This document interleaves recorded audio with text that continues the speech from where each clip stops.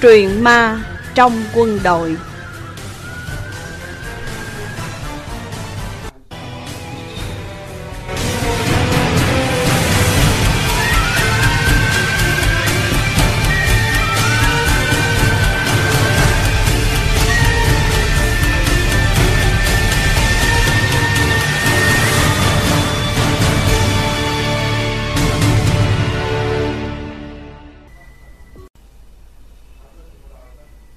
Để tránh ảnh hưởng đến chính trị, quân sự, nên em xin được phép giấu tên đơn vị.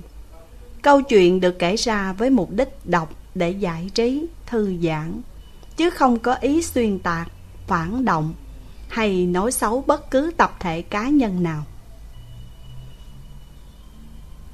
Thời tân binh, 3 tháng quân trường. Em nhập ngũ đợt 2 năm 20XX. Biên chế của em thuộc tiểu đội bộ binh 20, trung đội bộ binh 9, đại đội BB3, tiểu đoàn bộ binh 1X, trung đoàn bộ binh 1XX. Từ một thanh niên tuổi mới lớn ở bên ngoài, thích ăn giờ nào thì ăn, thích ngủ giờ nào thì ngủ. Nhưng khi bước vào quân đội, với kỷ luật thép, với những bản nội quy, điều lệnh, điều lệ, ăn ngủ phải đúng giờ giấc, thì em không tránh khỏi bỡ ngỡ, cũng như những anh em đi chung.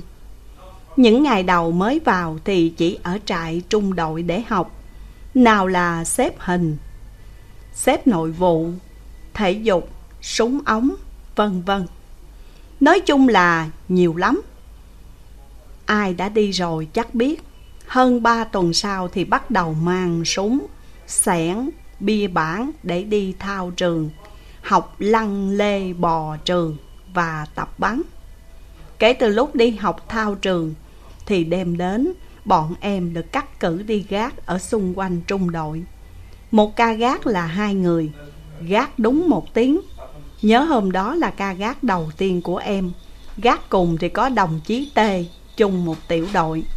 Em với nó nhận sổ, đèn pin và ca gác lúc gần 1 giờ khuya.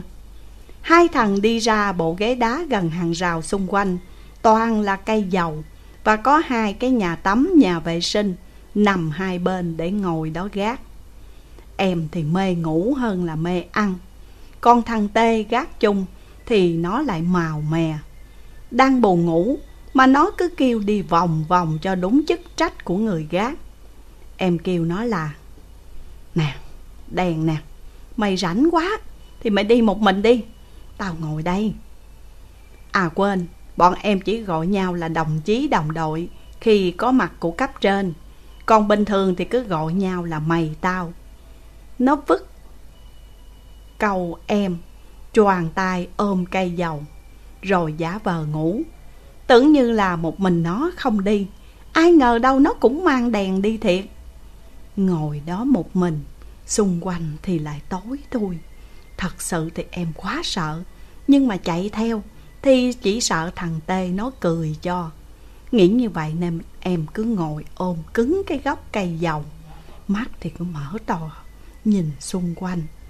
Nhìn đến nhà vệ sinh thì em thấy có một cái bóng trắng, nó đi lướt trên hàng rào thật nhanh về phía em. Rồi nó mất khi ngang qua nhà vệ sinh. Em chắc chắn không phải đó là người, bởi vì hàng rào tuy xây bằng gạch nhưng là một bức tường, nhưng phía trên lại có găng 2 đường kẽm gai, với lại ban đêm thì ai có thể đi được trên đó. Thấy như vậy, em chụp lấy cuốn sổ gác mò mẫm chạy vào cửa phòng trung đội, và chỉ biết ngồi đó đợi thằng Tê quay lại. Lần thứ 2 là vài ngày sau đó, khi em đi vệ sinh lúc khuya. Đêm đó khoảng 12 giờ. Tự nhiên em mắc tiểu, mà không dám đi, cứ nằm chịu trận một hồi lâu thì lại không chịu nổi. Nếu mà đẩy cái cửa mà bị sĩ quan bắt được thì sẽ bị kỷ luật, nên em cứ ráng bước vào trong nhà vệ sinh cách trung đội hơn 15 mét. Vừa bước vào định thò tay mò công tắc đèn để bật thì lại có một bàn tay lạnh ngắt chụp lấy bàn tay của em. em vung mạnh ra và chạy thục mạng. Chịu không nổi nữa nên em xả luôn trên đám cỏ của trung đội. Đứng đái ở bên ngoài mà đèn trong nhà vệ sinh nó cứ chớp tắt. Cánh cửa thì cứ tự nhiên mở ra rồi đóng lại. Nó kêu ầm ầm. Tim em thì như muốn văng ra ngoài, chân thì rung như là cờ hó sấy. Đêm đó nằm trên giường em cứ suy nghĩ. Bàn tay lạnh ngắt trong nhà vệ sinh mà em không dám động đậy. Lần thứ 3, trong một lần đại đội báo động kiểm tra quân số lúc nửa đêm, cả trung đội em chạy ra sân hết, còn em bị ốm trại bệnh nên được nằm lại.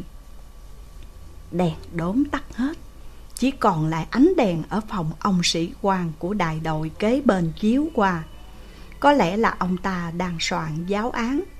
Thì em thấy từ ngoài cửa có một bóng người mặc một bộ đồ trắng như các chị y tá thường mặc, bước vào trong quân đội thì toàn là màu xanh. Làm gì mà có ai mặc cái áo dài màu trắng, và cái người mặc áo trắng đó cứ lướt thật nhanh đến giường em. Rồi nó ngừng lại.